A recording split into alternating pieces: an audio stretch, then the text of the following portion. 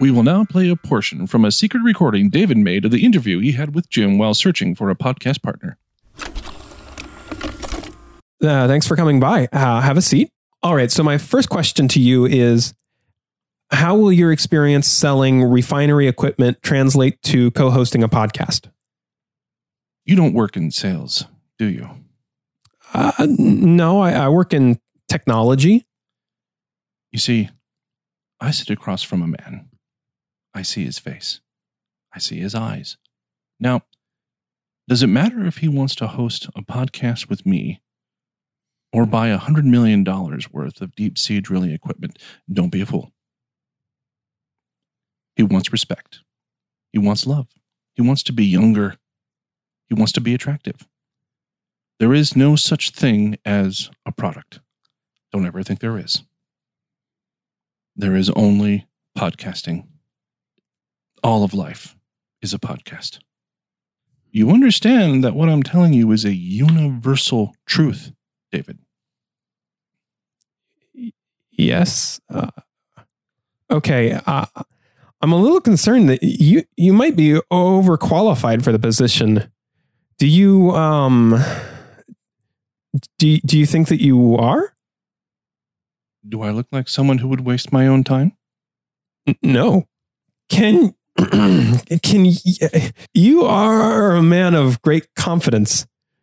Could you speak a little more to that and what role confidence would be in your dialogue with a fellow co-host? Will you be heard? Will you have a voice? Will I steamroll over you? Do you feel heard right now, David? Do you have a voice right now?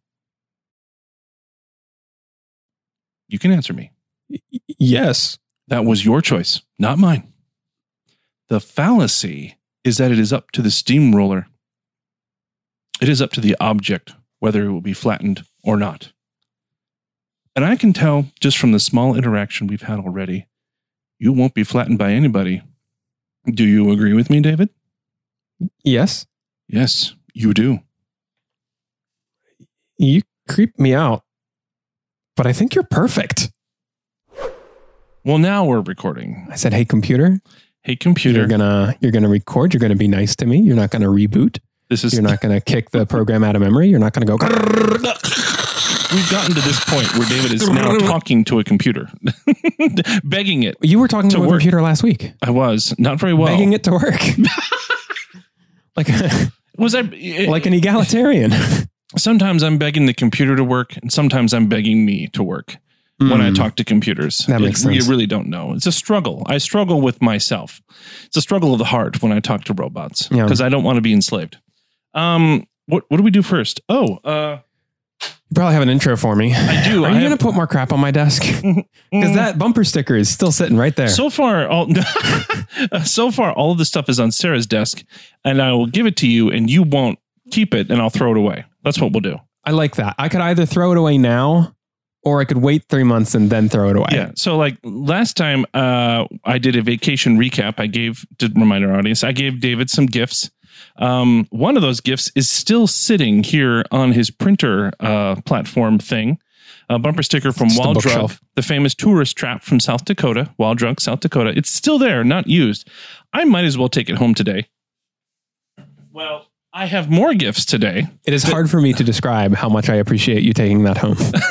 What did you expect me to do with it? Here's what one person might expect you to do with it. Right. To throw it away. You haven't touched this. Oh no, this is a thing. It has been untouched. This is a thing. Why haven't you, why am I doing this? Are you going to throw it away? Oh yeah. Well, no. Well, yeah, I probably will. I have no use for this. That indecision there is like so much of me. Okay. I don't know what to do with it. It really technically, it doesn't take up any space. It's as flat as a sheet of paper. It's not threatening you. It's not threatening. It's not causing problems. Like if it caused problems, sure, I'll throw it away. But right you don't want it either. Exactly. So you just don't know what to do. That was like 4 months ago. It just sat there. No, that was more like 8 or 9 months ago. Yeah. That has been sitting by your printer for 8 or 9 months. Yep. And now we're going to do it all over again. So, let me put this over here. David, I have an intro today. I have a plan, and you're going to go on this with me. Hey, planners and schemers. It's time, David. Mm-hmm. It's time to take a little trip with me to a place. A little place I'd like to call America. When you're talking about a trip, never describe it as going to a place. That is how every trip has gone since the beginning of time, Jim. A place of opportunity, David, where a guy can gaze across the fruited plain and say, it's good to be alive. Yes, it is. Did you say fruited plain? Fruited plain. Okay. It's in the song. Am I not supposed to feedback here? You can do whatever you want. It's your show. It's your show. I took a vacation last week down south to Texas. El Paso, Texas, to be sure. A little border town. That's Spanish for the pass.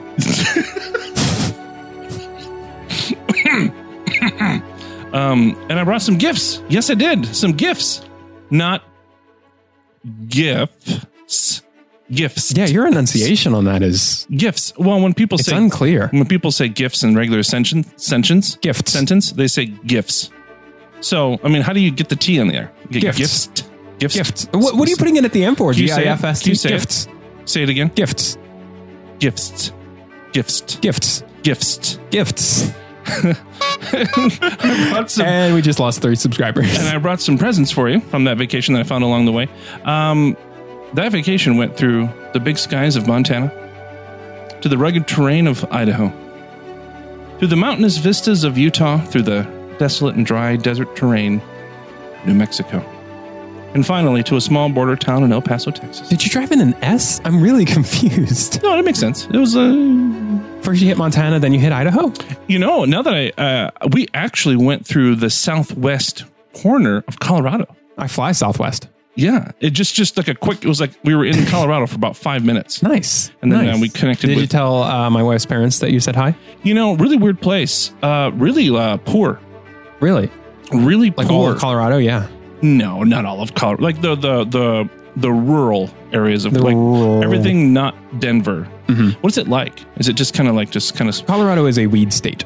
What does that mean? It means that people, for whatever reason, go to it for marijuana. What? Oh, like, well, yeah. They have had, well, no, but like in a way that like Washington and California have, like to live there to just be a weed drug person. Yeah. A weed person, yes. Okay. Well, that was interesting because the area that we went through, again, the southwest corner, like just a little tip of it, looked like a place that hadn't been updated since the 70s. Like I took a bathroom break in a grocery store that I don't think was updated past 76, maybe. Like even the food? And you could, maybe. Like some of it had dust on it. And I dared to use the bathroom, and I will never ever go there again. Only in my nightmares. I mean, but anyways, where was I? What does it all add up to, David? It adds up to the land of the free and the home of the brave, America. Hey, so let's get to it. Montana and Idaho, not much to it other than just great mountains, lots of great views, wonderful driving country, I would say. Nothing much, just mountains. Nothing much. And because I have a flip phone, you didn't take any pictures. I didn't take any pictures. Right. So what I did instead did you sketch the mountains for me? I sketched the mountains for you so that you could enjoy and experience and feel, David. I didn't realize you had any artistic talent. I thought you were just a drummer. Perhaps there is more than a kernel of truth to that. So I drew a picture so that you could feel with me for the first time in your life. David, feel. A picture of the mountain. So here you go. That's yours. Go ahead and take it. This is so it's a picture. A triangle. Yeah. I mean, I didn't have any gifts. So I like the car. How did you fit your whole family in that? Well, what is that, like a clown car? We travel well. It's got one window. and there you go. So wow. If you kids want to see that picture, join our Slack, which David will tell you about later. What's next? I just want to know, in regards to your trip, how did it go with the children? Because how many hours was that? Well, it was a clean 23 hours, a full day. Straight through, right? No way. Our family travels well. On the way down there, we took 2 hotel stays, and that's pushing it. It would probably be better for 3, but guess what we did on the way back? Guess what old Jim had? He had an idea. You're going to do just one hotel stop. An idea called efficiency, and we did one hotel stop. That required We left El Paso at 4 a.m. in the morning. Right. Rolled into Provo, Utah at 8. You're taller. 8. So that was one long day. Ooh. The next day wasn't so bad. At least you have 2 drivers. Yes, we have 2 drivers. The kids travel well. We had activities, games, right? All sorts of fun things. You're looking at me at what I have in my hand right now, David. Let me explain this. Is this air from your lungs? So we went through Utah. It's a Doctor Who reference. Okay. A lot of fun to drive through Utah. Have you ever driven through Utah before? Have you ever been to Utah? I've not. It's a cool place. Good driving place. I've Lots been of things to see. I've been to fewer places than you would expect somebody who has moved all the way across the country to have been to. Well, basically what you're probably trying to say is you've spent time in your hometown, maybe gone on a few jaunts here and there, and then you just flew to Spokane. Right. And then have spent about 10 minutes in Colorado. Oh, I've spent lots of time in Colorado. I know. But basically, okay, I guess you're right. And Idaho, that's right across the state line, but... Yep. You have been to Ohio, but I have been to Utah. Home of the Mormons, that fun little tribe of folks. In Salt Lake City, they have the big Poobah Mormon temple. There's a couple of temples. There's one in Boise, I think. Probably a couple in the. I'm talking about not like the churches, but like the big grand. You know what I'm talking about? I really don't. I know very little about Mormon culture. Well, and I don't. Did you see any polygamies? Did you see a polygamy? So I did. I've met a polygamist Mormon. Okay. Very awkward. Sir, are you a polygamy? So without getting too sidetracked, I think there are. We wouldn't want to do that. We wouldn't want to do that in this show. There are churches, Mormon churches. I'm pretty sure they call them churches. These are just your regular neighborhood places that the Mormons go to their church service. Then there's the big they call them temples, I think. Right. These are bigger structures. I don't know if these are places you go to do church in if you're a Mormon, right? Or if they're bigger governmental things. The elders, I don't know. But anyways, there's a lot of these. There's one in Boise that I remember seeing. Is this a Mormon's breath? Did you strangle a Mormon and this is his last breath? No. Jim is holding a bag of air. A Ziploc bag of air. And I'm trying to get to the story. So I went into the big one, the big Mormon temple, the one where on the top, there's like this thing with the trumpet, like one of the angels or something. You mean a shofar. And shofar show good. I'm sorry. I'm sorry. So you went to Utah and this is all you have to shofar it? Hey! He's got jokes, as Les Lamfield would say. So I wanted to get in and check it out. Not really a touristy thing to do, though. You don't really get to just go into these and just kind of explore. You can't. Well, if you have 3 women with you, you might. David, they don't currently practice polygamy. Oh yeah. I met a Mormon polygamist from Idaho, no less. The crazy ones, the fundamentalist sects, the Idahoan ones. They still do. But like Mormon. What am I trying to say? I don't know, but you're gesturing. The biggest denomination of Mormons, they kind of swore that denominations? off. I don't know this. They swore that off long ago. But anyways, I tried to get in. They said, no, you can't. One, you're not Mormon. I said, are you sure? They said, well, how can you prove it? And I just kind of showed how many kids I have. Underpants, what? And then they said, okay, come on in. So I got in. I did get some special. I did get some special underwear, which I'm wearing right now. That I won't show you because I'm glad. Yeah, but I got some. But I hear it's very clean. I got some air. Right. From the Mormon temple. I captured the air. I'm going to give it to you. I want you to go ahead and open it up so you know what it smells like. I'm not going to open this. Yeah, you will. No, I'm just not going to open this. You will. That's not a thing I'm going to do. That's a thing you're going to do. Look, it's wet on the inside. Just go ahead. I'm not going to open this. Give it to me. Give it to me. I'm going to open it. And now I want you to smell. Smell. I'm holding my breath. What does it smell like? What does it smell like? I don't know. I'm holding my breath. I can smell it. You know what it smells like? What does it smell like? It's like reminiscent of, you're going to eventually breathe. Eventually, but by that time it'll be dissipated. No, you're smelling it now. No, I haven't breathed in yet. You're serious? You haven't? I haven't. Your face is turning blue. David, don't make me laugh. That'll expel the. Here, I'll fan it out. You don't need to breathe that often. It's fine. I still haven't breathed. When you do eventually breathe, right? It's going to remind you of like a potpourri sense.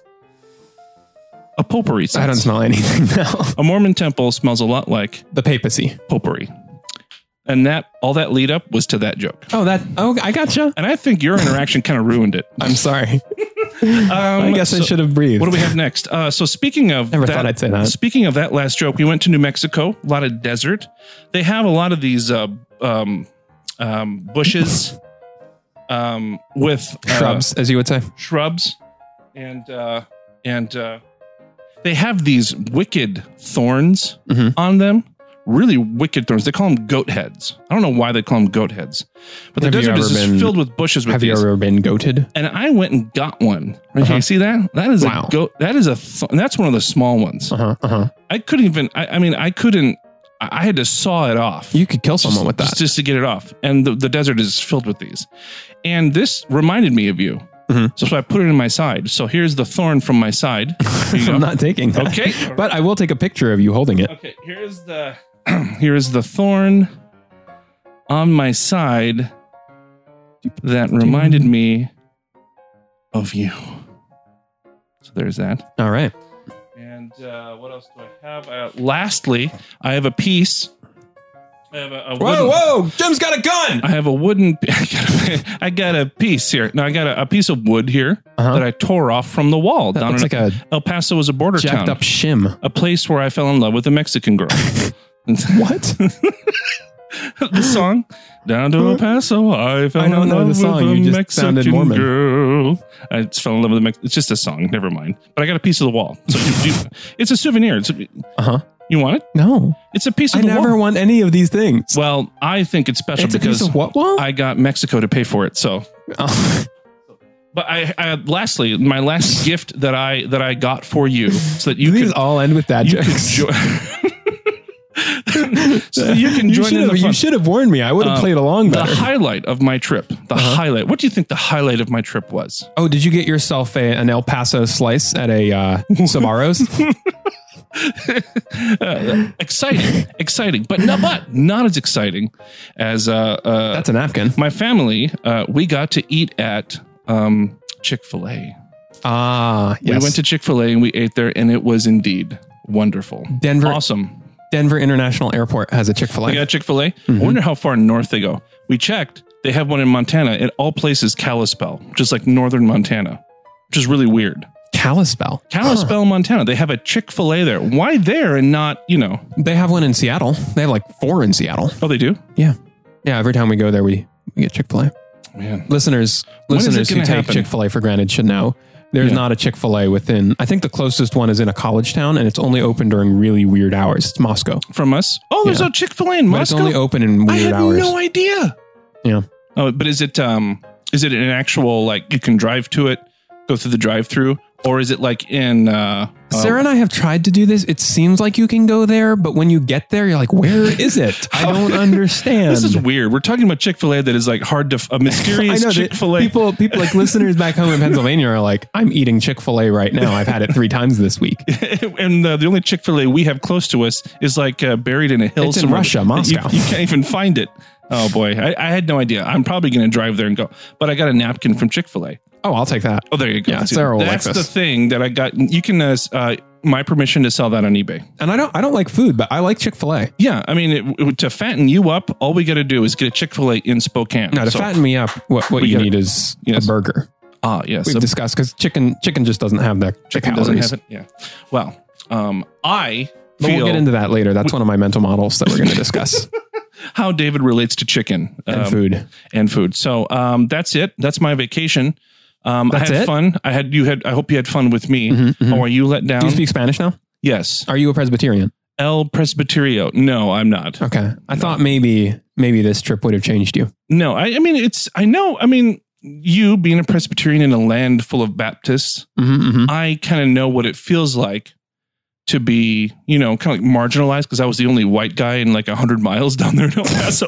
So I now know how you feel being alone. I don't know how to respond to that. Cold and alone and with no one to talk to. I now know how you feel. Do you want to start the show? What? Do you not talk to black people? We're starting the show now. Admittedly, in Spokane, it's hard to do. There's just not that many of them. Slow down their trigger. Okay, we're starting the show. Bye. I don't know why I said bye again. I did that last week. The podcast you are about to hear contains the histrionic and problematic conversations of a stodgy Presbyterian and a casserole-loving Baptist. Their interactions are volatile at times and unpleasant most of the time. In many nations, this is considered a mild form of torture. We strongly advise you to stop this nonsense and go do something useful with your life. Otherwise, if you insist on listening to this mess, welcome to the lightest form of flogging. Thank you, Deep Voice Man. I also welcome you to the Lightest Form of Flogging podcast, episode 37. I am your host, Jim Briggs, who reveals way too much about his personal life on this show. And sitting across the room from me at a contractually negotiated 29 and a half feet is your charming co-host, David McCookie, who is a part-time life coach. His best advice to me was the day he told me, and I quote, "Jim, like a tortilla, you need to wrap yourself around the spicy taco meat of life. Eat that baby up and live it, son. Live it." End quote.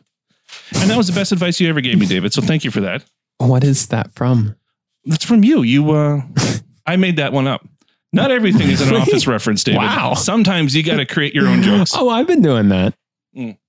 Well, that's what we did. Hey, now most of my office references go unnoticed. I'm sorry. I've made 3 already today.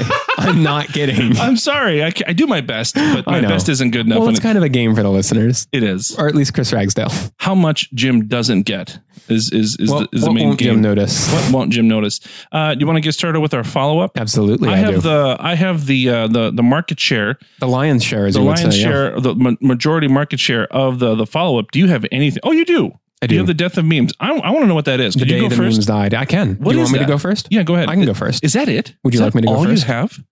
You know, I listened to the 2 episodes. I listened to the last 2 episodes like 4 times in the last 2 weeks. David, why? Because I was editing and then I needed to pick titles and then... Oh. Anyway, I don't really have much of anything. Maybe that's because You're I'm changing. just too familiar with the episodes or maybe it's not. But what I do have is today is the day that the memes died. Today is March 26th. What are you even saying? This sounds sad. And the European Union passed laws today that will likely mean the death of copyrighted material in memes. Oh, because all have you heard about this? No, but like pretty much, I guess you're right. Almost every meme, unless it's completely created by you, is ripping something off. One does not simply make an original meme. No. Why do that when there are so many great ones already made for it? Okay, so that's interesting. Yeah, so they passed two big laws, but one of them is memes. And I thought that you should know about this because you left Facebook during a time when like it was all going to go downhill anyway. I don't know why I'm going to be on Facebook if I can't use memes. I'm already dead inside. I mean, technically I can use memes. They just might get deleted instantly by whatever platform I'm sharing. So this is the European Union though. Is that what you said? Yep. So like in Europe, if I were in Denmark, I don't know if they're part of the European Union, but I was about to say Britain, but I can't say that. Actually, Germany. you can. They're still in the Union. Technically, yes. Yeah. So right now, a Brit shares a meme. Doesn't matter who it is. Doesn't matter who it is. What happens to that person? Nothing. The issue is the platform. So the issue is right now, if Reddit, for example, because Reddit is the fountain of all memehood. If somebody uploads a meme to Reddit and it has Aragorn in it asking one, saying one does not simply Aragorn. You mean Boromir? The company, no, Aragorn. The company that made it can sue Reddit. So now Reddit is incentivized. Would they just delete it? Okay, I see. And that's regardless of whether it's to a US or from or to a US person.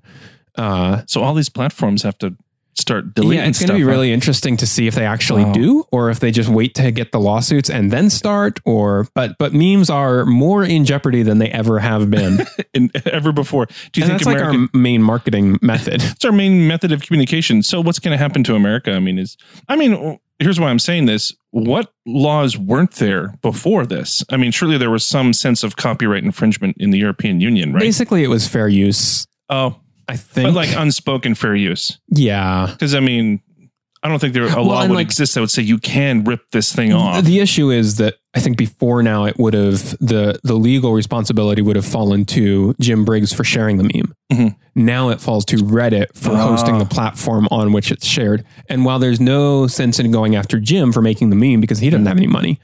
And that's why they would never do it. Yeah. I mean, it would just be, you'd be suing like billions of people and making very little money on each of them. But now if you go after Reddit or Facebook or Twitter, well, Twitter doesn't have any money either. If you go after them though, you have a real shot. You can clear maybe 30 cents per person. That'll adds up, you know? Yeah. I mean, just ask the lawyers. They're happy. Yeah. They're funny. Well, that's sad. It is so sad. It is so sad. I feel bad for our Danish friends. I don't even know if I'll be able to we might have to censor my Office references in the EU. All right. Well, that was a splendid edition of Follow-Up. It's not really follow-up. I guess it's just news, but I thought it was worth mentioning. Oh, now you're infiltrating the follow-up section with news. I've done it once before, too. Yeah, we're just counting down the days. But it's like follow-up on all the memes I've made. I mean, it's kind of vaguely follow-up-y. Well, anyways, let's move on to my stuff. I was listening on vacation. I was listening to one of the episodes where I think exposed. I loved those episodes. I think I think was the first episode. I can't remember the one on meta thinking or the one on mental models. Either one of those exposed a 2 sets of books thing. You slightly addressed it in the episode. This was when I said that I am generally suspicious of people's motives, suspicious of new ideas, suspicious. I'm just suspicious. So I kind of hold back my intellect in apprehending some things because I'm just suspicious of what's going to happen. I love that phrase that you just used. Can you tease it out? Hold back your intellect in apprehending things. Well, I think I'm trying to remember what I said, but holding back an acceptance of a new idea because I don't know the length, height, and breadth and width of it. And if I let it in, something will happen out of my control that I will be changed irrevocably forever. I'm using kind of hyperbole here, but well, so you need to stop that. Just quoting you. Okay. But I also, on another part of the episode, said that I tend to be really trusting, depending on what it is, of what I read. Right. Like I just soak it in like a sponge. I think more I trust the motives of the authors. Right. You said that. I said that. And I'm like, that doesn't make sense. Those are two things that I believe. And I'm having trouble synthesizing that. It's kind of a contradiction a little bit. Yeah, it kind of is. You mentioned it. And I think you're putting a finer point on it right now, though. Well, I mean, I tried to think like, well, how can I balance the books here instead of keeping 2 different sets of them, which is something that we've established that I sometimes do. And I don't think I can figure that out. We talked about in the episode that it might be depending on what I read. If it's from someone that I already agree with, like I had this with Crossway for a while. If Crossway published it, and being the new Calvinist that I am, of course. I mean, I don't have a critical spirit towards that book. But if like IVP, InterVarsity Press, the stuff they publish now, I think I have a deep suspicion of what they publish. I do too. They've changed quite a bit. They used to be different. Like Baker Publishing, I think, is another one of those stories where they publish lots of really good, solid stuff, and then they just kind of started to drift, and now they're not what they used to be. You're talking about publishing companies. Yeah. As somebody who used to work for one, that's pretty much the industry. That might have been it, but I think overall, I just seem to have these 2 contradictory impulses, and I just wanted to point that out, that's kind of weird, and I still can't really fix it. Yeah. You know, I don't know what that is. Would you say it's related to tribalism? Like it's not even necessarily that I'm asking this as a question, but it's more of a statement because if I were to try to make it a question, it would be too long. And by the end, I'd end in a question mark and you'd be like, wait, what? But would you say you like John Piper? Yeah. And John Piper recommends a book by Jared Wilson. So you read the Jared Wilson book kind of with the John Piper sense of approval. Yeah. He gave his endorsement. So maybe my critical sense is lessened or not there at all. Right. Whereas if you were to just be handed a book by Thomas Watson, you would have, or pick a guy who's not on my side, pick a Bethel guy or whatever. Thomas Watson.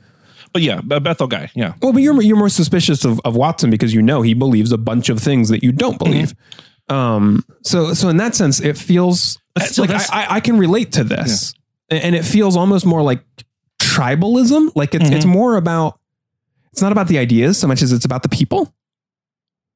Yeah, maybe that's it. Yeah. It's like he's not in my group. Like Jared Wilson is in my group, but this new guy that I haven't heard any endorsements from the people who are in my group and have sway in that group. I don't know about him. Yeah. And it's almost a spectrum too, because like Kevin DeYoung, for example, is somebody that like bandied about in some new Calvinistic circles. Yeah. But he's not John Piper. No. Yeah, that's an interesting way to tease it out. That's probably part of it. Definitely a big part of it. And I'm glad I mentioned that because you kind of helped me think about it. Though I do what I can. I do what I can. So I guess I just need to be a little bit more suspicious of what I read. Which I need to get better at. So it will destroy you. It will destroy you. Yeah. David just issued me a warning. Don't do it. You'll never be happy. You'll become like me. You'll become like Chains. So in no particular order, let's do another one. The next thing of follow-up, it looks like, David, that our beloved listener, one of our beloved listeners, longtime listener. All of our listeners are beloved. They're all beloved. But one that has been listening from the beginning. When she talks, we listen, don't we? At least I do. Do you? We're talking. I don't know who we're talking about. We're talking about Bab. We're talking about Beth Ann. So she mentioned on our Slack that the good doctor Martin Lloyd-Jones, who made an appearance 2 episodes ago, speaking with David about Star Wars, said something about himself. What did he say? He's the doctor of the church. Doctor of the church. She took issue with that. Did I not say? Isn't that Jesus?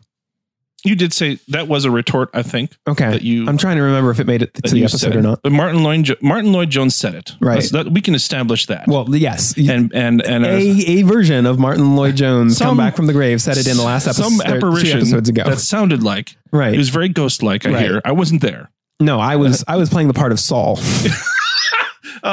So he said that, and our Slack listener Beth Ann took issue with it and would like Martin Lloyd-Jones to address it. Oh, is he going to address it? I think he should. Zounds. No, there's a restraining order he has against me, so I can't be in the room when he does this. So I'm just going to have to get up. How many old dead theologians have restraining orders against you? One? Martin Lloyd-Jones does. 3? No. 4? 5? Okay, relax. Can I finish? Okay, yes, please. 6? 7? 8? 9? What are you even doing? I don't know. I'm sorry. Okay, thank you. Well, I'm going to get up and leave, and he's going to come in. Can we do that? Yep. Can you take care of... We need to do it briefly, though, because I just counted slowly. Can you take care of this for me? Yeah. Like, I'm going to trust you to deal with him. Yeah. And to make sure Beth Ann is he rambunctious today? I don't know. You never know with him. He's crusty. He's old. He's Welsh. Who knows? You know, he's never smiled before. Much like you. He's never smiled before? You're the perfect... You're thinking of John MacArthur. I have never seen a picture of him smiling. There weren't that many pictures being taken back then. True. But like, think about it. It's not like he had an Instagram. Does he sound like a guy who ever would? He doesn't seem like a guy who would do an Instagram duck selfie. What are we doing? What are we even doing? Well, I'm going to get up and go. Yeah, you get him. Okay. It appears that I have to address something on this stupid show, but yet here I am sitting down talking to you, David McCookie, a Presbyterian upstart. You think I'm happy about upstart? and let's just get this over with. So, all right. So what am I here for? Tell me now. My understanding. Now. I'm telling you. My understanding is that you on the last show called yourself a doctor of the church. Well, I'm a doctor of the church. I'm a doctor of the church. Term that was never historically applied to you. Do you dispute my doctorate? I mean, it's hard for me to argue that you're a primary source. Indeed. So it appears I said I was a doctor. And I may have added an embellishment. Right. An embellishment. I said I was a doctor of the church. Right. I'm a doctor. I'm a part of the church. Maybe I'm not a doctor of the church. That's actually a really good point, though. Like a doctor of the church. It was an expression. Like I'm David of the Pennsylvania. Yeah. I wasn't claiming I had a doctorate issued by some seminary. Right. Like Trinity. Right. Or Southern Baptist University, Louisville. Right. I was just saying I was a doctor who happened to be in the church, and I have a nickname. Do you have a nickname? Other than the Presbyterian not upstart, one I can say on the show. Well, I have a nickname too. Do you know what it is? Doctor? They called me the doctor. Yes, I do. Doctor who? Is it no? They called me the Doctor. Doctor who? A British show. Just the Doctor? Very proud Who of. does that? I'm very proud. What? Never mind. Okay. And I think that's what I was trying to say. Okay. I'm the Doctor. And the You are of the church. Yes. I'm of the church. That's what I'm trying to say. How dare you disagree with me? I did not. Can I leave now, please? Could you? I'm getting up and I'm leaving. I'm never coming back again. Okay, Never? goodbye. All right. All right, I'm back. I hope that wasn't too weird because I heard shouting. Right. Okay, It wasn't me. Well, he just jumped down the stairs and left. He jumped. He's Wow. angry. He's a sprite fellow. Yes. Lastly, Spriteful? our speaking of Welsh speaking people. No, I don't know. So looks like Is this not the Australian? no, this is he's not Australian. You know those aren't real. He's not Australian. He's German. Right, German that's fair. speaking listener of ours who also happens to be a host of a show that David also happens to host called the Tech Reformation Podcast. Right. Craig, one of the hosts, German speaking. I think it's pronounced Craig. What? Never mind. Okay. I think I might have missed a joke. It's a psych He reference. mentioned on the show, which I'm sure he was really glad that you kept in, that the end music or the outro music on our show, The intro music, yeah. the intro music was a little weird. I can't remember what exactly he said. He said that He just thought he likes it, but it's long. he was weirded out that I play the whole thing. Right. you said I have no idea why he does. Yeah, that's true. The end song that we close the show with, We'll do that I one. play the whole thing. Right. And one of the reasons why I did that is because our show kind of has to be a little weird anyway. Yes. Our show does things a little bit differently. I am the worst candidate for editing this show that there ever has been for any that's not podcast. true. But what I'm trying to say is I don't know podcasting rules. Right. I listen to some, but I don't know as much about podcasts as you do. You're Mr. Podcast. Like when we were I mean, I do host like 9 shows. you do. Soon to add more, I'm sure. But like when you and I were planning Working this on it. show, when we were sitting in Einstein's Bagel, Which is no longer a thing. Which is no longer a So thing. sad. When we were planning the show, in our town. But keep going. in Spokane, Washington, I had a couple of ideas that I would pitch to you. Right. And you would just kind of give me a look. It's funny because you didn't say no, but Right. you didn't say yes. And you're like, well, Jim, no one really does that. you know what's funny is like, I don't know. I feel like you that dynamic of I'm the one who knows podcasts and you're not was not present in any of our planning sessions. Like it was something you were aware of. It wasn't something I was aware of. And right. Yeah. This isn't something that you're telling me, Right. making it known. This is something that I'm very much well aware of. But there's a lot of things that I wanted to do in this show that I don't think are done in a whole lot of podcasts. Yeah. And I like that because it makes us unique. One of the things was, how about I just find a really neat song that's also kind of weird and play the whole thing as an outro?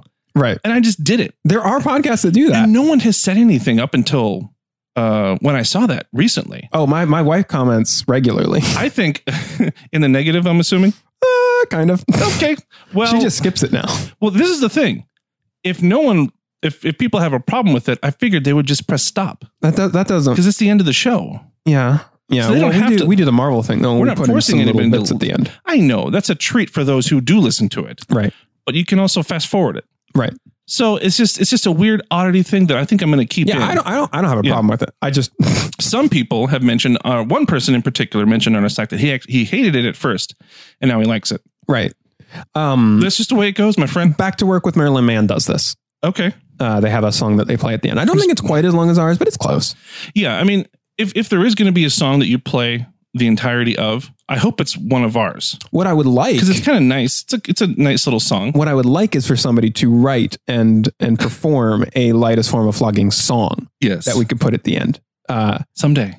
Accidental Tech, a number of podcasts have this. Accidental Tech podcast has their They own have their little own song. It's like a minute long or so. Someday. And it goes through the co-host names and Sure. their website and what have you. Well, someday someone will fire up their MIDI sequencer and make us a song. So MIDI sequencer. Nice. what? No, you just showed some inside knowledge I'm there. just so worried that you're going to criticize me for things. So I just get a little scared. Jim, I think you're paranoid. I'm sorry. Was that criticizing? Well, that's the end of follow-up. The song stays. It will be played in its entirety at the end of our show. If you do not like it, press stop.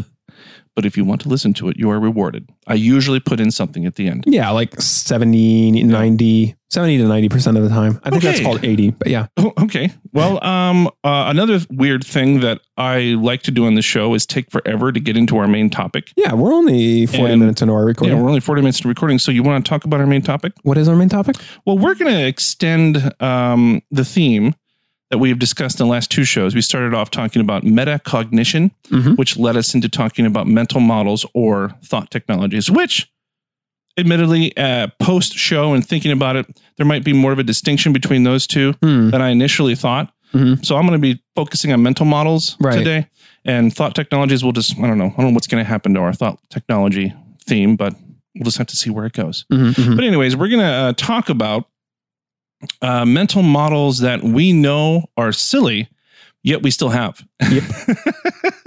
And that's what we're going to do today. And we're going to continue on this theme, I think, for a couple more shows and talk about different things. But today, we're going to talk about the silliness that is our minds.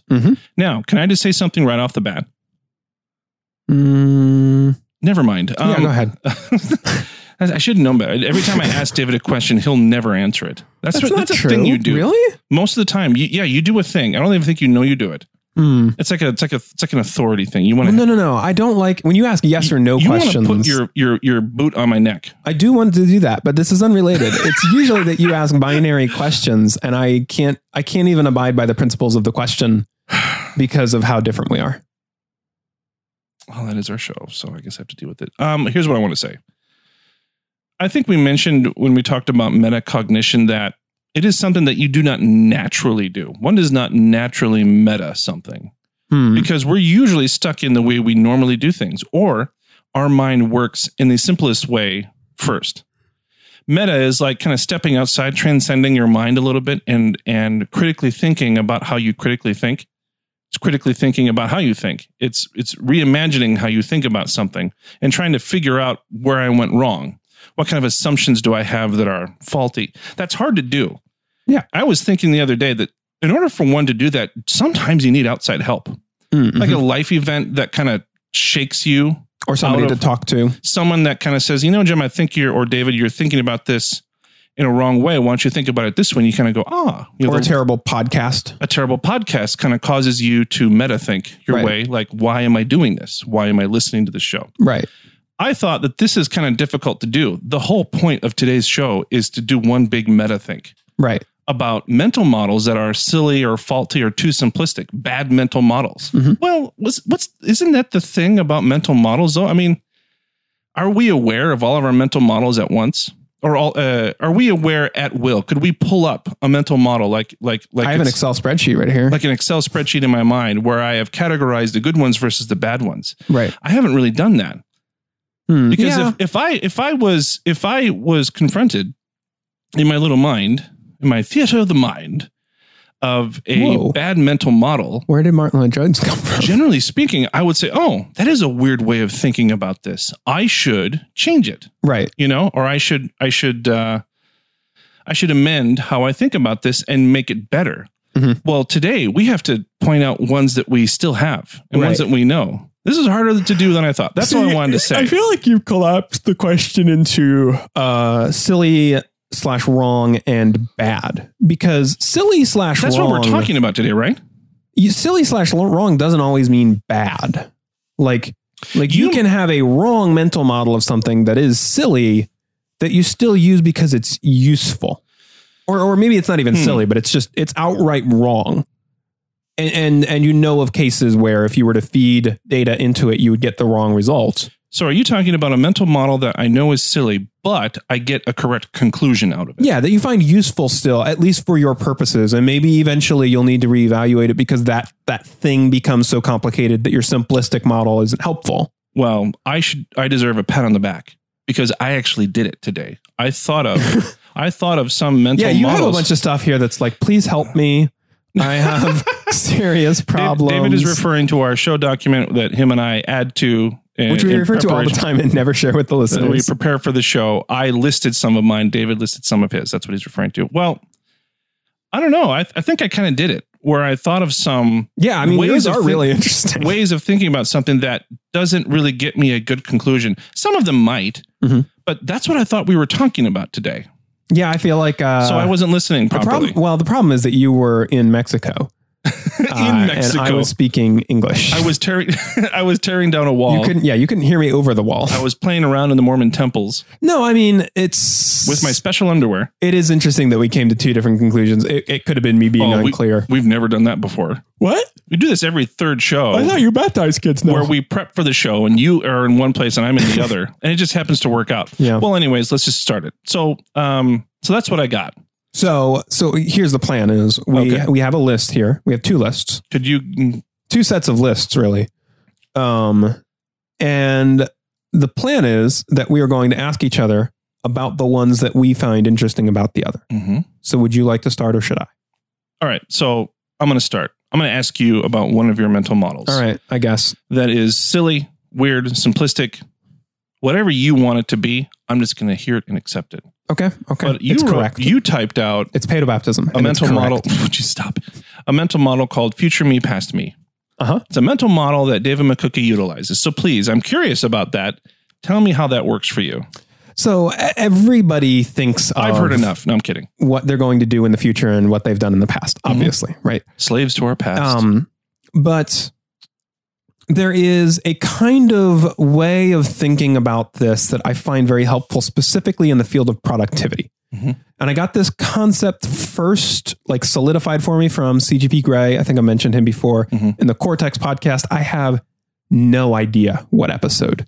Okay. Otherwise, I would put it in the show notes. I'm sorry. Our listeners are so upset. Well, I know some do listen to Cortex and might be interested, but anyway, two of them. The essential idea is that you recognize that who you are right now with all of the intentions and desires and things that you believe right now may not be who you are in 5 years or even in 5 minutes. Okay. So the idea, I mean, and we all recognize this to some degree. It's why we set timers and reminders for laundry, right? Like current me, David, is very concerned with remembering to put the wash in the dryer. But 45 minutes from now, me, David, is going to be very much obsessed with whatever work project I'm working on and will not be thinking about the laundry. Okay. So I am putting something out in the world to remind future me of this so that I can basically become present me in terms of thinking about about this thing. Continually anticipating the thing that 5 minutes ago you said was really important. And almost like thinking of yourself as a different person. Like I have to get that guy, whoever that guy is, I have to get him to think about this and do the thing. Yeah. And it's obviously a more useful illustration of this is with events further out in time. But this is one reason why like people will have like lists of ways to evaluate themselves, right? Like, am I a good husband? Am I a good father? Am I a good employee or whatever? And they'll go over that list of like criteria or whatever once a day, once a week, once a month, once a year. And the idea is right now, I feel like I have some pretty good intentions. Like I have some pretty good motives. I feel good about the way that I'm being very intentional right now, but I know that as life goes on, I'm not going to be that intentional. So I'm putting physical artifacts in the world that I will encounter and go, oh, I need to become that person again. I need to be intentional. I need to see if I've drifted from the person that I set out to be. And so it can be with more like metaphysical, like who am I as a person and am I intentional? And, or it can be simple things. Again, I've mentioned this on the show 100 times. I think I've heard about it from Merlin Mann first, probably, but like leaving your gym clothes out the night before. So that because tomorrow's future David knows where they are. Right. So because future David is going to be lazy. I'm remembering something about this, so I might actually have it in the episode. But CGP Grey talks about how he actually has a second iPad. Like he does a lot of his. Things have changed for him now, but in this episode, he was saying I have a home iPad and I have a travel iPad.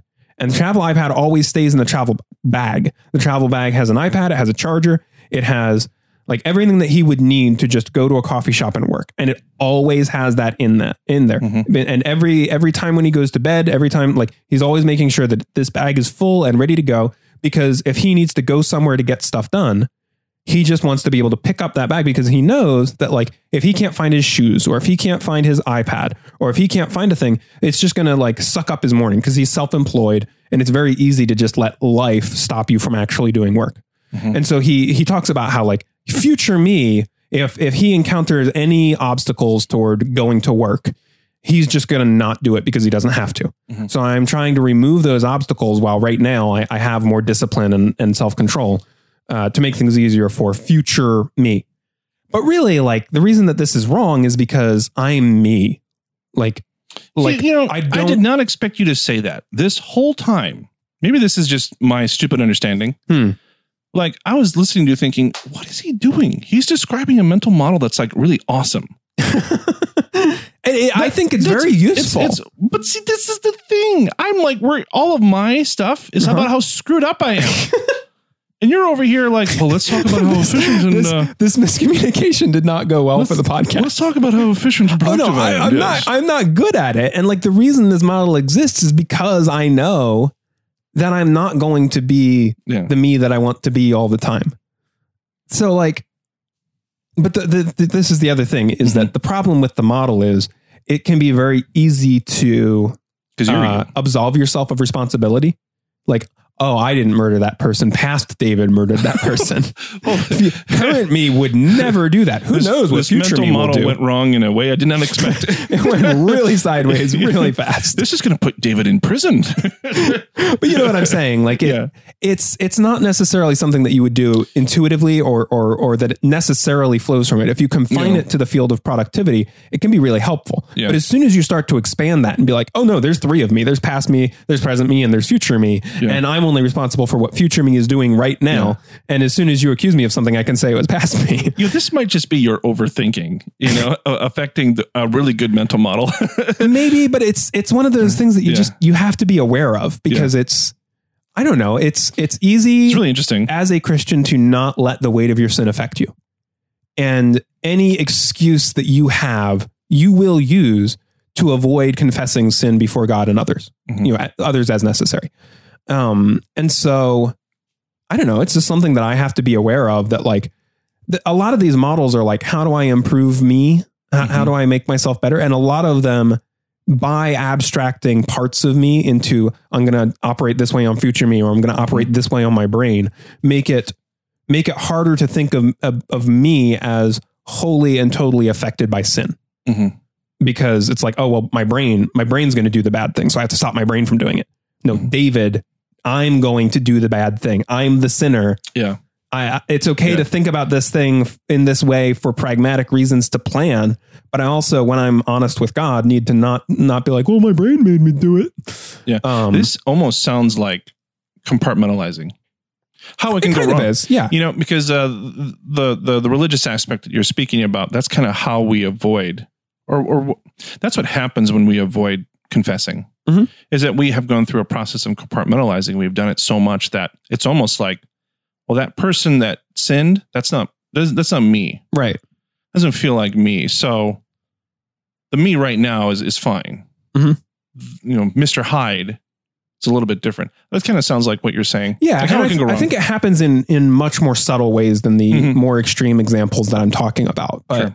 But I think the more subtle ways are more like you just forget to confess sin. Or you forget to you abstract, I think that it's good to plan against sin. Like, I think that we're given means of grace, but we're also given brains to plan it. The drunkard shouldn't be walking by the alcohol store every day. Yeah. Like if he's still wrestling with this problem, he should probably find another way home. Right. It's meta thinking through your sin. but he should also just like, you also need to recognize that you are, all of your parts are you. Yeah. And even the guy who accidentally, or rather on purpose, walks by the liquor store. Right. You still have to resist it. And you have to there's a weightiness to sin that I think it's commonly lost in modern evangelicalism. Like sin is so much of our doctrine of sin is like, well, it's not ideal. It's bad. It's not great.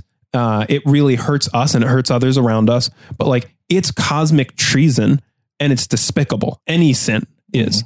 And if you only think about it in these pragmatic ways, then your battle against sin is almost like a corporation battling for a better EBITDA at the end of the year. What? A better, it's the bottom line, finances. Oh, okay. Well, Learning so many new things today. Well, David, I'm glad that wonderful display of efficiency and productivity. You did admit some things about it, so I don't feel as bad about what we're about to do, which is talk about me. I want to talk about one that you have at least to some degree overcome. Then, could we? Yeah, let's do it. I think that would be helpful. Right. You have a lot in here. I'm just going to play with my thorn over here. My goat's head. You describe yourself in the past, like past Jim. We don't have to worry about insulting him. We've talked about past Jim, haven't we? We have. We give him a name. Dumb Jim. Dumb Jim, yeah. But that's the thing, that's right? a mental model. Like remembering not only that old dumb Jim did those things and that those are things that Christ had to die for so that current Jim could stand before God, but also that there are things that current Jim might be prone to. Like the current Jim needs to think about, like, if I did that once, I could do it again. Oh, there's a couple of those. But anyway, you describe yourself in here kind of as the Trump wearing, the Trump hat wearing Republican who's afraid of the tribalistic Republican. I did have to walk away from Servetus and put on the MAGA hat, didn't I? You did. That's not what I'm referring to. I know. Can I just say, when we play that again, I'll do better. Okay. I have a much better game. I did it my way. Right. And I didn't even know what I was doing. I had no idea that you're supposed to just torture me. Right. And I just didn't let you. No. Okay. Anyway, sorry. Keep going.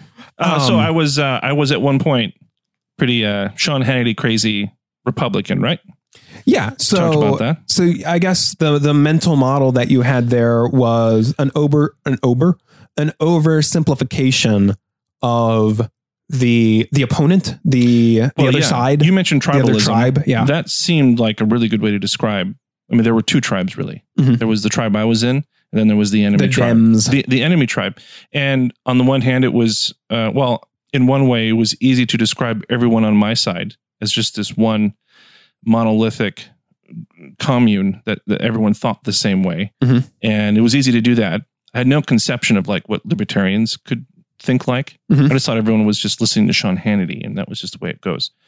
But I also did that to the opposing side, my acquaintances I had on the left. I had to, at least when I started out, in order to, going back to what mental models are, simplifying something that's complicated in your mind in order to just function, I had to categorize them. And I really had only one category for them. And it was just the worst I could possibly think about. And I think in thinking about this and how much I've changed, I look at how Americans kind of politic today, or think about politics or talk about politics. They do what I used to do, which is they oversimplify themselves and they oversimplify their opponent. It seems like everybody has a picture of the other side where like if you're a Republican, everybody that you're talking to is Bernie Sanders. Yeah. And if you're a Democrat, everybody that you're talking to is Donald Trump. Yeah. And everybody on the other side. And I'm saying that I think our brains do that not out of a malicious intention. I think we naturally do that. That's like our instinct, is to form groups and categorize because it just makes it easier. We're exercising a mental model. We don't have a way to think about the world without categories. Right. Like that's how we have to people. do this. We have to do this. Right. And just unfortunately, I think our instincts betray us when in order to make it easier to fight an enemy, you kind of want all of them to be in front of you and you want all of them to be where you can see them. And it's really difficult if just small groups of that enemy are scattered and you can't see them and they're going to lob arrows at you and don't even know it. Right. Which is basically reality.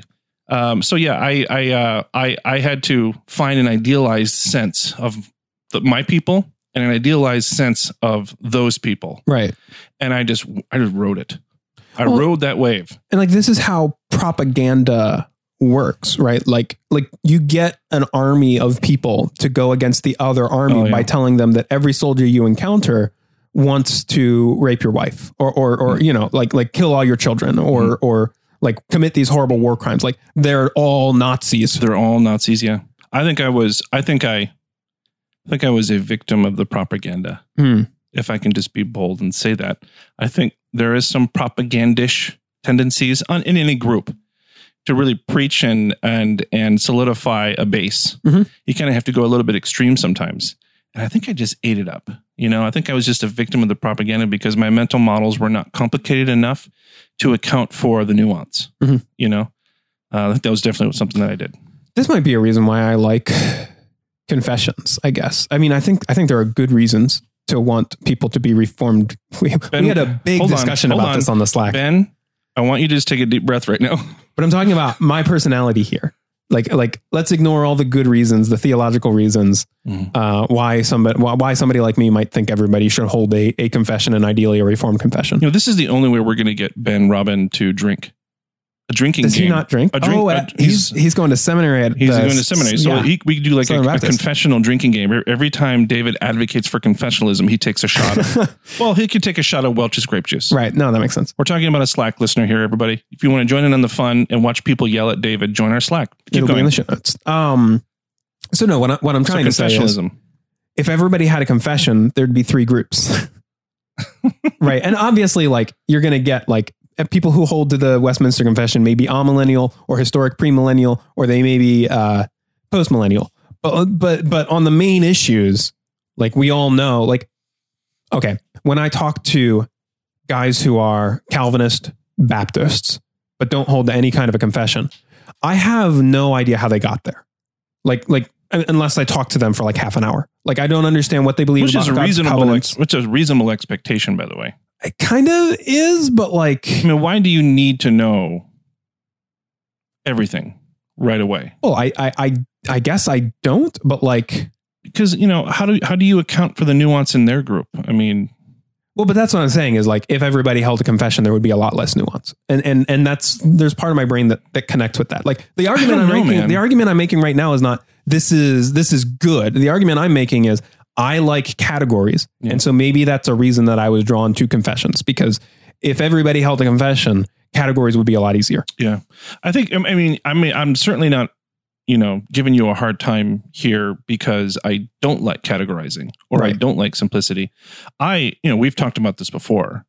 I have stated that I like confessionalism, and I would like for there to be an opportunity for me to move towards it someday. Mm-hmm. Because I see the benefits of it. I mean, there is great benefit in categorizing and making known complex things when it comes to theology. Why mm-hmm. Why not express that in the form of a confession? Mm-hmm. For people like me, us weird, Baptist, Calvinist, weird people mm-hmm. that you find so revolting.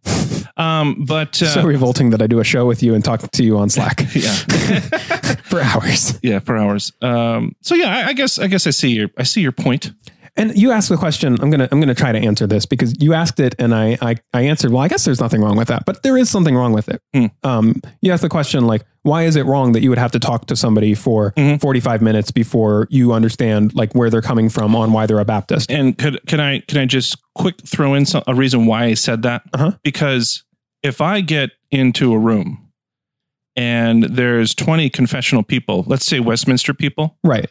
I'm willing to bet if I try hard enough, I'm going to find some differences of opinion. You absolutely are, but they're all going to agree to certain things. What do you mean, like essentials? I know you hate that word. No, essentials is defined by the confession. I know I'm not going to find, person 4 who says, actually, I don't really subscribe to the justification by faith alone. I know I'm not going to get that, but like, right. And I know I'm not going to get that generally, like with depending New on Calvinists. Right. Well, I mean, that's not a thing, Jim. That's not a. What do you mean? New Calvinists isn't a thing. We don't talk about them. Right.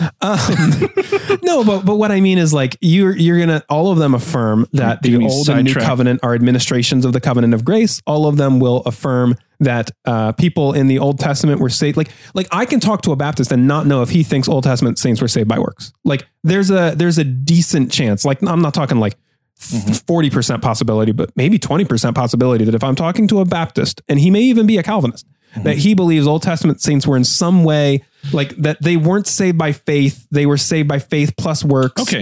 Or like there's a decent, especially a lay person. We're talking about our dispensational friends, right? Well, dispensational or just people who haven't, or studied the issue that much. Yeah. Just Joe Schmo from Third Baptist Church. And I, like, I'm not trying to attack anybody. That's really not what I'm trying to do. What I'm trying to say, actually, all of this is tangential. Okay. What I was trying to say is This show the is Bible tangential. is univocal. The Bible says one thing. Mhm. So ideally, all Christians would say one thing, Mhm. right? And I mean, when on any given topic, I don't mean the Bible only says God exists and now you can close it. I mean, like on any, like the Bible only has one opinion on any given thing. It doesn't say, well, it could be this or it could be that. Who knows? It either says a thing about it or it doesn't say anything about it. What about the things that it isn't totally clear on? Well, but then the confessions don't address those. I'm asking seriously here. Does it address like a lot of end time stuff? Like, is this why that you can be a post mill or all mill in the Westminster world? This is if the Bible says one thing. This is such a tangent. I think that the Westminster Confession and the Westminster Standards are implicitly post-millennial. So then But is the Bible, not everybody who interprets the Westminster Standards agrees with me on that. Is the Bible univocal about postmillennialism? Well, let me put it this way. If it says anything about the millennium, it says only one thing. It doesn't say all three things. Gotcha. It doesn't teach all three things. So yes, it is. It's just a question of which it's univocal. I am a millennial. Right. So then what where's my crime here? Why are you even I'm not saying that you have a crime. I'm saying there's something wrong because you and I disagree. Like we wouldn't disagree if there wasn't something wrong. And we got to be careful here. We're starting to go down a hill. Like it is not God's best as I don't know who talks that way. It's mostly people who think you shouldn't drink alcohol, but it's not a sin. But it's not ideal for Christians to disagree on stuff that the Bible says one thing about. Okay. Somebody is sinning, whether it's you or it's me, somebody is wrong and somebody is sinning. So why is it not ideal that I would have to talk to somebody for 45? Because ideally there would be one position. But what about, and then second to that, ideally there'd be like 3 or 4 positions and you would be able to summarize that briefly. A really smart amillennialist though, with impassioned opinions about what he thinks the Bible is univocal about. Right. I mean, what about that person? I mean, that's what I'm saying. There's three groups. You have to talk to that person for about 45 minutes. But that's what I'm saying is that the confessions don't address this. Like the point that you're making is sort of tangential because the confessions have gone out of their way, at least the Reformed confessions have gone out of their way to only address the things that they think the Bible is clear enough on to put in a confession. So like, amillennial, post-millennial, that's not really a thing, but let's take paedobaptism, for example, right? Like, why are you a paedobaptist or why are you a Baptist? If I like the number of shades of Baptist that there are in terms of like, even like core principles, like what is baptism? Some people will tell me that baptism is a public profession of faith and it's nothing more than that. Some people will tell me that like, I don't know what to say about that. I don't know whose fault that is.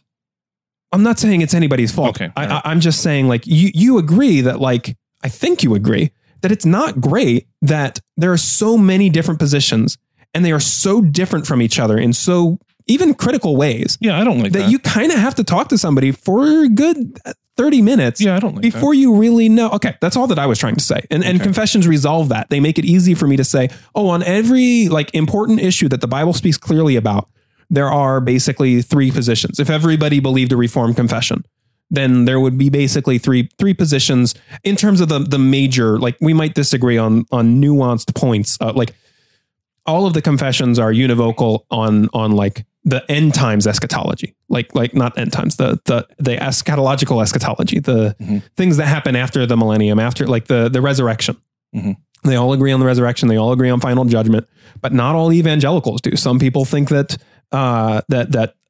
Christians not Christians, Old Testament saints are in a weird waiting period. Some people think that when Christians die, we go to a weird waiting period. Yeah. How did we even get into this? Here's what I was going to say. I have a feeling that you and I will have to talk about this again someday because we did a confessionalism episode and surely that shouldn't be the only one. In order to salvage our topic, we should probably get back to it. Yes. All that I was trying to say, Jim. Okay. Is simplicity. Go ahead. That the simplicity of categories that confessions bring to the table, if everybody held them, is something that appeals to me because like you were saying, we all want to put people in categories and sometimes that's good and sometimes that's bad. I think it's bad typically when the categories are too rigid and when we hate everybody in the other category. Yeah. And, for the record, I want that too. Yeah. Yeah, I want that too. I agree with you there. So the question is, how do we get back on track? So what was my mental model then? Your mental model, I think, was... We were talking about oversimplification that I did with my left-leaning people. Basically, that there are two sides in the debate. I'm trying to answer the question that you're asking about yourself for you, but the way that you were describing it is... I love it when you do that. There are two sides. You're either a crazy liberal or you're with me and we're going to build a wall. And I think I bought everything that was fed to me about why they're bad. All of them are bad. I think I bought into the tropes that, at the time, not now, but at the time that, if you were a liberal, you were probably godless. If you were a liberal, you were probably the enemy of, in some way, what we're trying to do as a church. And we'll talk about religious stuff a little bit more later, but like the stereotypes that a Sean Hannity type person would throw against a Bernie Sanders type person, I kind of fell into, and I judged everyone as a result of it because it made it really easy. I mean, it's really easy when, if I'm going to complain or criticize left-leaning people, if they all just think the same, because it just makes it easier. Well, and you don't have to listen. You don't have to listen because I already have it already. Right. I know what you believe. You're a crazy Bernie Sanders guy. Yeah. And that has caused so many problems. Also, I mean, I think left-leaning people, some think that way about conservatives too. We're all lumped. If I say I'm a conservative, I bet there's a large swath of left-leaning people that think I voted for Trump. In my experience, I think it's wider, and I listen and consume a decent amount of stuff from liberals that I actually respect. Yeah. But in my experience, I think their tribalism is less violent. And what I mean by that is they're less... What do you mean by that? Like, they're less visceral. Like I don't know, man. Not all of them, but I think... Like, what about like the college group, the young 23-year-old Bernie Sanders loving college person? That's a pretty big group. No, you know what I mean? It is. It's getting even bigger. I'm struggling to articulate myself, but I think what I'm trying to say is there's a larger percentage of the Republican Party that is visceral in their rhetoric against broadly speaking liberals and unwilling to consider that there are multiple facets. Whereas versus the percentage of the liberal, Democratic voting people. But at the same time, I think that the percentage of liberals who do oversimplify and think that all Republicans are just Trump voters is larger. So I guess what I'm saying is, and this kind of makes sense because I think a lot of Republican rhetoric surrounds fear, whereas a lot of liberal rhetoric doesn't. Man, I think one of the reasons why I'm like, I feel like this resistance boiling up in me, not boiling up. I want to resist what you're saying now. Right. Because I think you're doing something now that I have tried to do a lot less. Versus, I think I would be more willing to say something like you just said back in my Sean Hannity days versus now. Right now, my mental model when it comes to how I view political issues or political people, I am trying to do less of what you just did. That's how I all that I'm trying to do is say like percentages. I'm not trying to say like, if you show me a liberal person, I'm going to believe this about them. Well, I mean, this is interesting to me because you've said something like this before where, I think for the most part, you're probably a conservative-ish guy, right? Conservative? I politically speaking, just on the issues. Yeah. On the issues. If you looked at all the issues that we argue about in politics. I find myself an outsider, but I do lean more conservatively, obviously, than liberal. Okay, so I hear that, and then I hear you say something like that. I just kind of go, well, one, I don't know if I agree with it, but two, I kind of like it.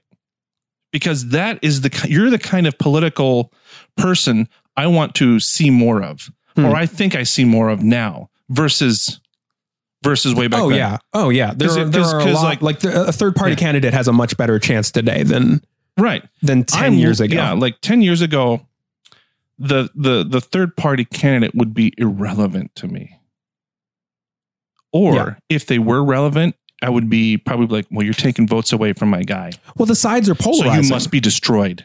The sides are polarizing. Like it's almost like they don't know. Like Republicans don't know that if they can keep making the passionate people more passionate.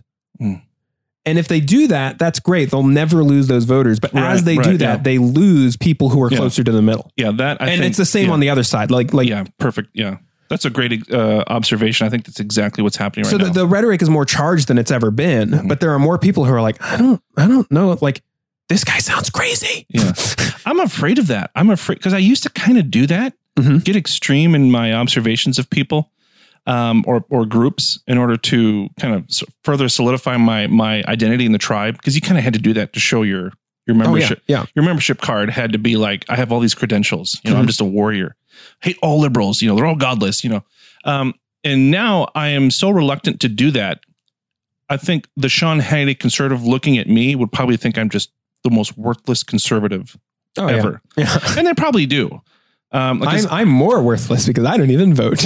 Yeah, I at least voted. You didn't. But I kind of like the place I'm in right now because if we're talking about mental models, I think I'm not saying that like everyone should be me. But I think my mental models of simplifying the complicated are allowing for more complicated things. Like, I now have a concept of who libertarians are. I have a concept of, more moderate left-leaning people, more moderate Democrats that, they're not down with the abortion thing, or they might, say, oh, I voted for Obama, but I have a gun in my hip. Right. Stuff like that. I'm trying to make more room for them, in my thinking. And when I do that, I'm not as like mad at when, a left-leaning person says something dumb. I'm not like as mad at them anymore. I'm like, let's figure this out. Maybe this is all just me trying to say I relaxed a little bit. Yeah. But we've mentioned my political evolution in a previous episode, and I just kind of want to tease that out a little bit more because everyone loves it when we talk about politics. I think we're talking mostly about tribalism at this point. Yeah, we are. Because you could do the same thing with Baptists and Presbyterians, or you could do the same thing. Yeah. Arminians and Calvinists. Like that's the only civil war that I had even any remote participation in, and it was ugly. Yeah, really ugly. I don't know any Arminians right now that are just like hate the fact that I'm a Calvinist, but I'm sure eventually I will. It's like, I used to be that, or I wasn't really, but that is really a thing. That is really a civil war that we've been fighting forever, and we're still going to fight it. Yeah, I have a mental model. It seems like the closer you are, the more minor differences push you apart in general. Like, yes, we're both Christians, but I hate you because you're, I mean, jokes are made about this. This is not unique to me, but like, you're not a Baptist, or you're not a, I almost hate you more because you're so close, but like, oh, I don't want you representing me. Yeah. Interesting. Which is what I said when you walked in the door. I said, I don't know about this guy. I have one I want to talk to you about. Okay. Another one that interested me. You mentioned a Navy SEAL mental model. Oh, yes. So I thought it was kind of interesting. Could you explain what that was? So I don't know where I heard this, but everybody knows about the Navy SEALs, that they're just these incredible machines of people. Like they are can do anything. Yeah. And part of that has to do with their training, that they just go through training that if you go through it and you make it all the way through, you realize that like whatever my understanding of my limitations were, it's gone. Like I went through things that if you had asked me before, I would have said no man can do. And so now it's like, I don't know what my limitations are, but I know I haven't met them yet. So, keep throwing stuff at me and I'll keep carrying it. Yeah, like that can be trained. I think there are some naturally gifted, sorry to interrupt you. No, go ahead. There are some naturally crazy people that are really well suited for being a Navy SEAL. Right. Like parts of their personality just lend to the punishment they're about to receive, and they can negotiate through it. Yeah. I'm thinking of a guy named Marcus Luttrell. He wrote a book called Lone Survivor that was pretty popular a long time ago. They made a movie about it. You ever heard of this guy? No. Lone Survivor? Well, I'm not. It's just it's a story about him and his Navy SEAL team went in to do a mission. It went really bad. Everyone was killed except him, and he survived. While reading this book, he talked a little bit about what it was like for him wanting to be a Navy SEAL. And when he was a teenager, him and his brother, he lived in Texas. Him and his brother, he said, just would casually, in the place that they were in, he would, I'm struggling to say this, I should just say it. He would wrestle alligators for fun. I would never, I just don't like spontaneously do something like that. I don't think he did this all the time. Like he wrote about an instance where he did it. And it was just like nothing for him.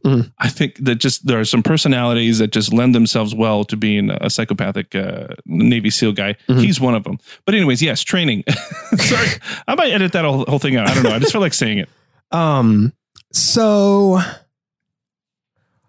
the mental model then for the SEAL of their own abilities is, this is what I've heard again. If you're a Navy SEAL, I'm sorry, I have no idea who you are. We have a lot of housewives that listen to the show and a lot of Navy SEAls. We do really well among soccer moms and Navy SEAls. Yeah. But the mental model I was told they have is basically, I don't know what my limitations are, but I'm just going to keep pushing. Like limitations physically. They know what they are. They just don't care. Or they just seriously try and eliminate them. During training, every impression that they had of their own limitations was knocked down because they were able to keep going. Okay. And so now it's like, well, I don't know. I thought I knew what a human was capable of. Now I don't. I know I know that I'm capable of more than I ever thought it was. And I'm just going to keep pushing because, what my body will tell me when I'm dead. And this is the metaphor here is really just surrounding that. Like, I don't know what my limitations are, so I'm just going to keep pushing until I find out this isn't working anymore. And it's obviously on a much less physical and much smaller scale, but you don't fight any alligators. Not recently. Okay. It's all crocodiles. When you get to Colorado, plenty of opportunities for it. No, but I guess, the context here is I definitely grew up thinking that my limitations were basically like 5% more than whatever I feel like I'm doing now. Maybe more. Maybe less. Like I felt like I wasn't capable of much of anything. Okay, and I wouldn't try things because I was afraid to try. I was afraid to go out into the world and get a job. I was afraid to go to college. Like I legitimately stayed away from college because I thought I was too dumb to go to college. So you had a bad mental model back then, in other words. Right. And Sarah and I have talked a lot about this because this has come up in our marriage a lot where I have I wrestle with very low, and I'm going to make all the Christian counselors in the room angry, very low self-esteem. And obviously like there's the whole gospel thing. And that's important that you believe that you are adopted, that you are. You need to gospel center that sucker. Right. We need the gospel center this, but there's also like on the ground, if you think that you have no skills professionally whatsoever, that's going to make it really hard for you to find a job that pays more than burger flipping. And like, I was concerned that I wouldn't even be able to flip burgers. Yeah. You might miss. Like my self-esteem was like 6 feet under and digging. Okay. And there were gospel reasons for that. And the gospel came in and it really did help. But at the same time, I still to this day struggle with thinking like, oh, I can't do that. Like I could never run a business. I could never do this. I could never do that. I'm not smart enough. I'm not. And Sarah came from a background where it's kind of to a lesser degree, it's kind of the Disney motto of like, you can do anything. Oh yeah. Like you can do anything. Yeah. And I've thought about, we've talked about this and I've thought about this a lot. And like, honestly, that like, if you have to choose, just trust your heart, Sarah. Well, not just trust your heart, but you can do anything. If you have to choose between you're probably not going to be able to do anything. Yeah. And you can do anything you put your mind to, if you just try and work hard. Yeah. Like of the two mental models, the latter one is more useful. The latter one gets you a job. What? And I know you because you're a conservative and you think that I'm crazy, and that's fine. But also because I'm kind of more. If you believe what I believed, go ahead. What was that? I think it's because I still have a bit of that self-esteem stuff, and I'm so jaded that whenever I hear that phrase, the latter, the Disney mental model, I want to just vomit blood for 5 minutes, because I just don't think that's how the real world works. But I get what you're saying. It's not that it works or doesn't work. It's just that that's the mindset. The mindset is much more helpful going into a thing. Yeah. Like obviously if you're told you can do anything and you'll succeed at everything the first time, that's not helpful. But if you're told you can do anything if you work hard, you'll have a good shot if you work hard. that's a better shot. That's the truth of the mental model. Truth, yeah. Like that's a better working model. Yeah. But I've had to combat the self-esteem issues, kind of just adopt I could probably do anything. Like I couldn't become a Navy SEAL. I couldn't become a professional football player. Like obviously I have my limitations, but like I could probably run a business. I could probably do that.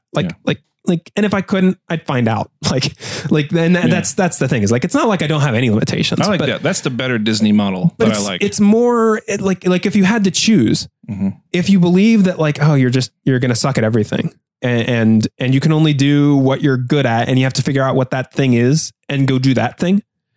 That was the mental model that I had.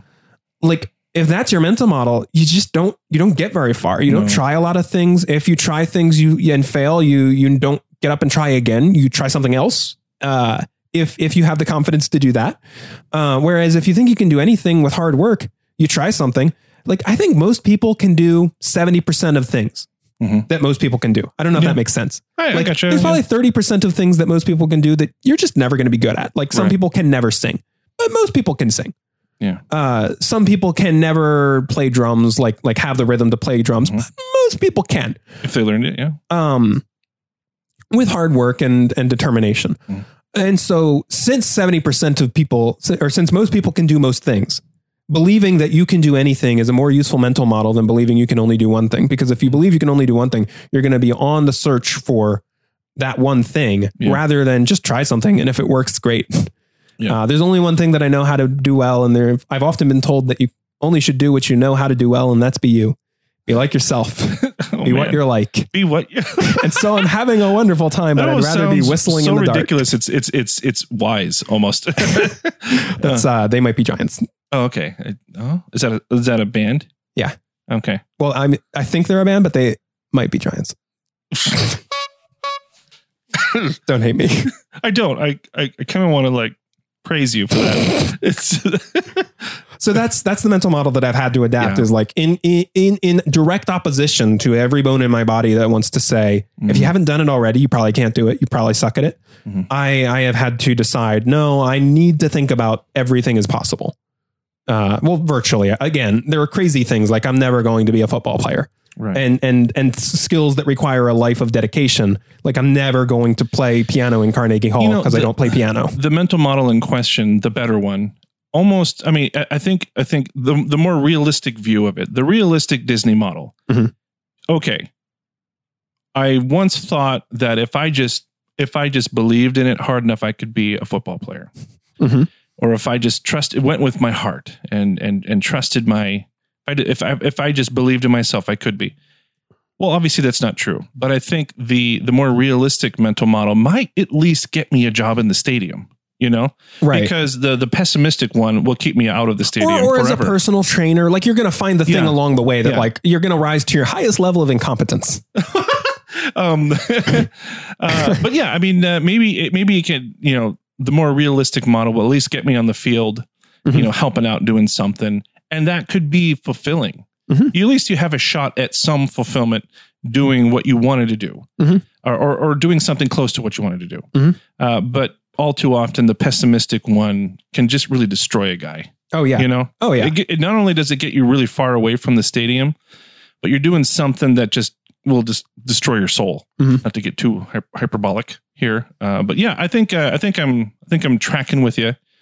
I hope that, because I tend toward pessimism, and the pessimism not only affects my view of others, but it affects me, when I seek to fight my alligator. So yeah, we should probably end with a mental model that you are inquisitive about me. Are there any of my, let's go. I'm trying to be nice to you because most of yours are like, let's pick one. I'm kicking myself in the face. Yeah. Let's help. Is there any that, let's pick a really nasty one. You want to? Yeah, why not? All right. I guess I've talked about like things that I've had to overcome. And some of these are things that you've had to overcome. The political one isn't really personally harmful to me. I mean, it's... I'm really interested in this not taking initiative thing because I mentioned that I identify with this. Yeah. Can you do me a favor and just kind of scroll up real quick? Jim needs to remember what he said. Yeah, he's trying to connect with past Jim. I don't have your memory, man. Oh, that's not far enough. Okay. No, that's good. It's right there. Yeah, there it is. So yeah, this is one of those concerning our misunderstanding today, this is a mental model that I know is silly and is bad, and I just can't seem to shake it. I don't do it all the time, but 30,000 view from 30,000 feet above. I'm not a guy who naturally takes initiative. You're not an alpha. I'm not an alpha dude. I'm not one of those guys. I tend to stay in the back row and watch before I make a move.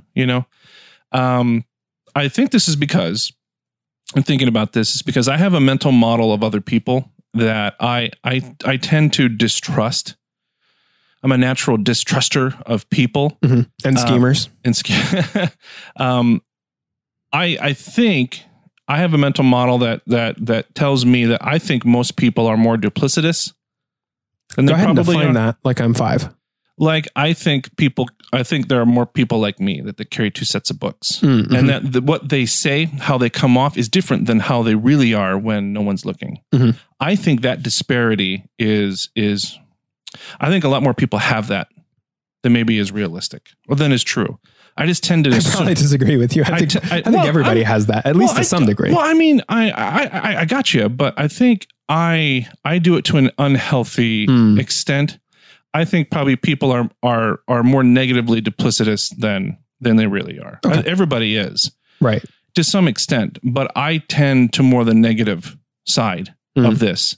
And I think that whenever I see a go-getter, because of this, I think that person is doing it out of selfish motives. I think it's an expression of their pride, and I just distrust them. I just don't like go-getters. I don't like nice people for this reason. What? For this same, like people who are just like, oh, that guy's really nice. I just assume that they have. Yeah, there's something going on. Something's wrong. I think I have that too. Like, and it's there's a guy at our church that it took me like a couple of years to become friends with because I just didn't trust him. He's such a nice guy too.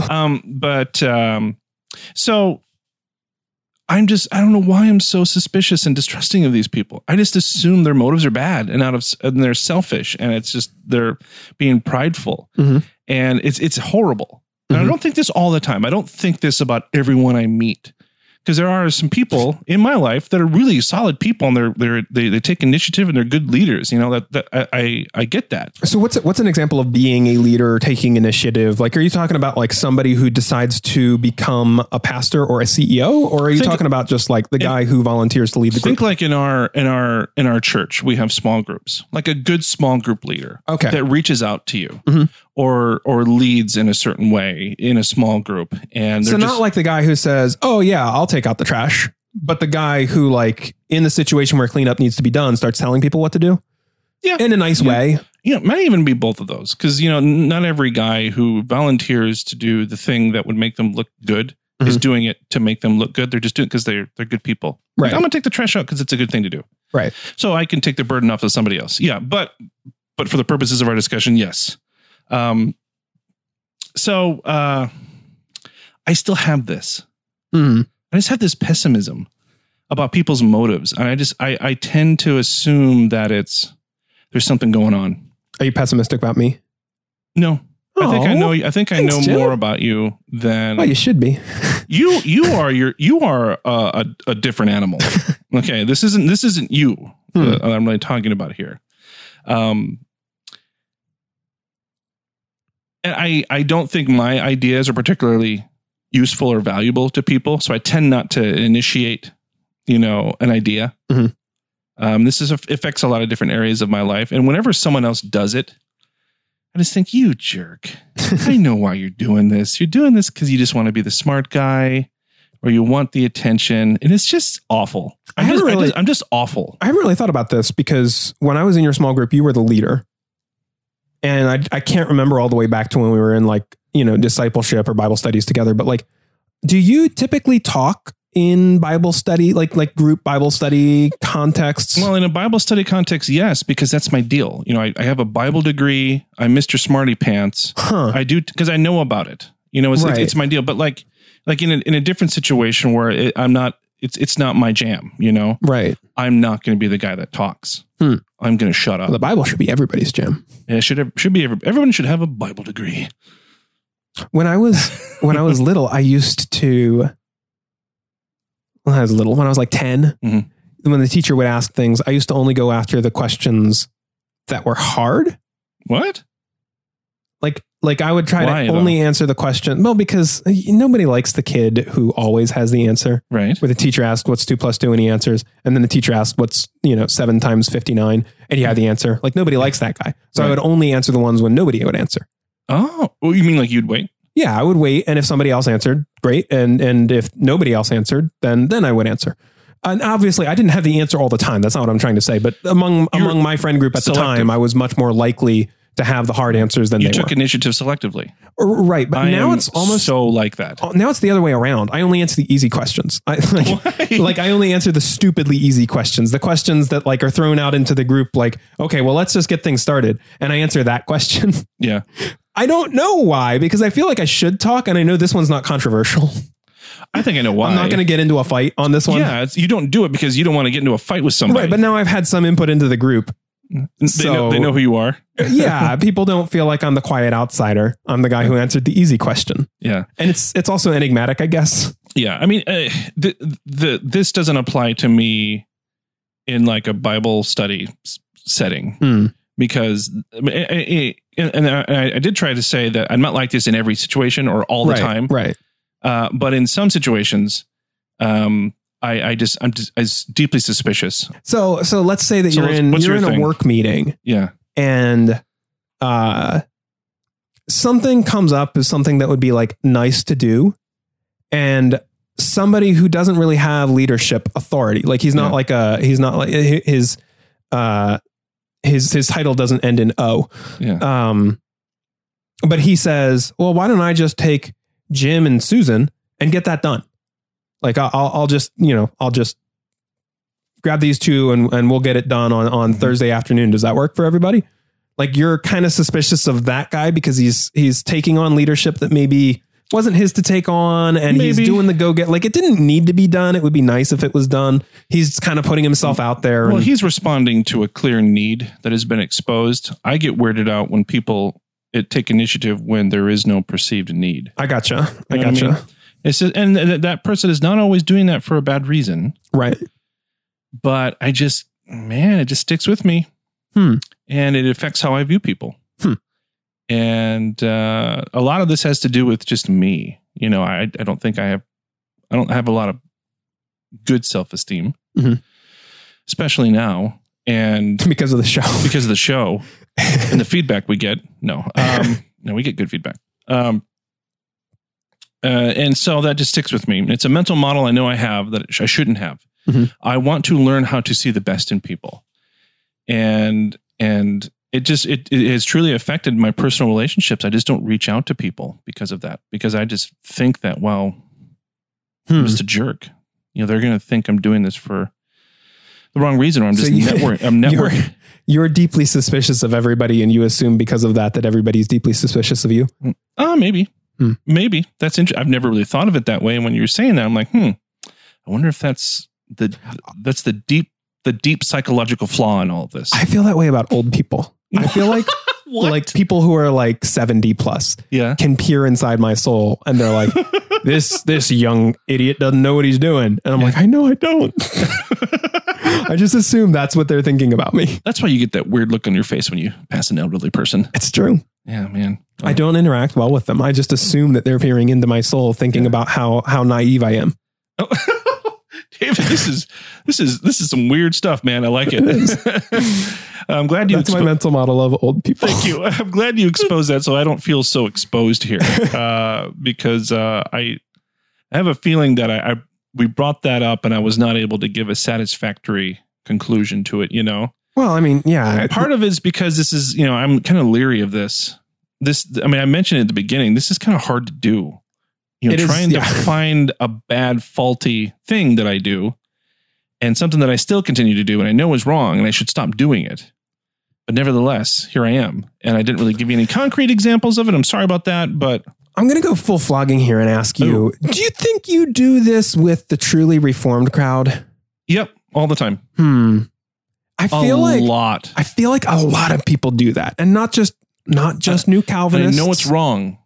but I do it. But I feel like a lot of people do it. And I'm not saying that this is the reason that they do it, but it makes it really, really easy to just dismiss the argumentation. Yeah. Yeah. It's unfair, isn't it? Like C.S. Lewis calls it a bulverism, proving that your enemy is wrong by showing how he got to be so silly or stupid or bad. Okay. So the idea, I mean, we do this with the liberals, right? Like we do this. Some Republicans do this with some liberals to paint with a narrow enough brush where it's like, oh, they, that person, they're just a liberal. So they want everybody's money. And now I don't have to hear their arguments from economics. I don't have to, I mean, I don't think those go very far, mind you. I think, right. I agree with thou you. shall not steal is a command for a reason. Yes. But yeah, so it's a, whether it's intentional or not. And I think most of the time if it's intentional, it's I think even if it is intentional, it's in the back of the mind, not in the front of the mind. Sure. Yeah. It's easy to caricature somebody and then not have to deal with anything they're saying. Many an argument has been dismissed because of this impulse. Yeah. I've done it. I'm sure it won't be the last time. Well, then I'll do it in the future, but I'm trying to not do that. It's really interesting when you're like toying with something like exclusive psalmody. Yeah. And you like come in and you're like, well, let me play devil's advocate here and make this argument.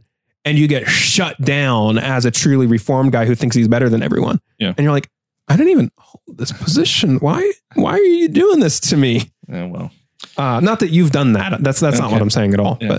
But I think the mental model there is the interesting thing. The model of like,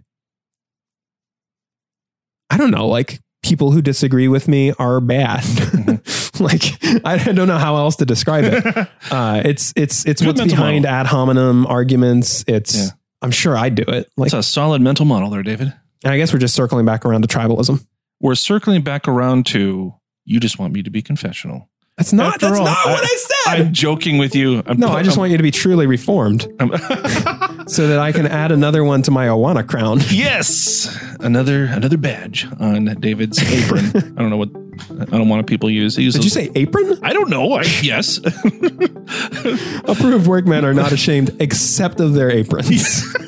What a great way to end the show. Well, now we must go to, David, the best part of the show, which is the end music, the outro music. Oh, yes. The song that I'm going to play. If you're listening on your phone right now, put some headphones in. It's about to get real good. As opposed to listening without. Well, the speakers, yeah. Oh, okay, gotcha. See, smartphones have like a built-in speaker, Jen. Thank you. We're done. Okay, I'm done now. My flip phone doesn't have speakers. I know. It just calls people.